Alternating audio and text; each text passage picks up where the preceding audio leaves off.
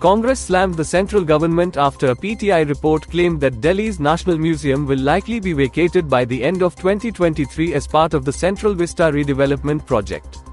Congress MP Shashi Tharoor said the move is simply barbarism.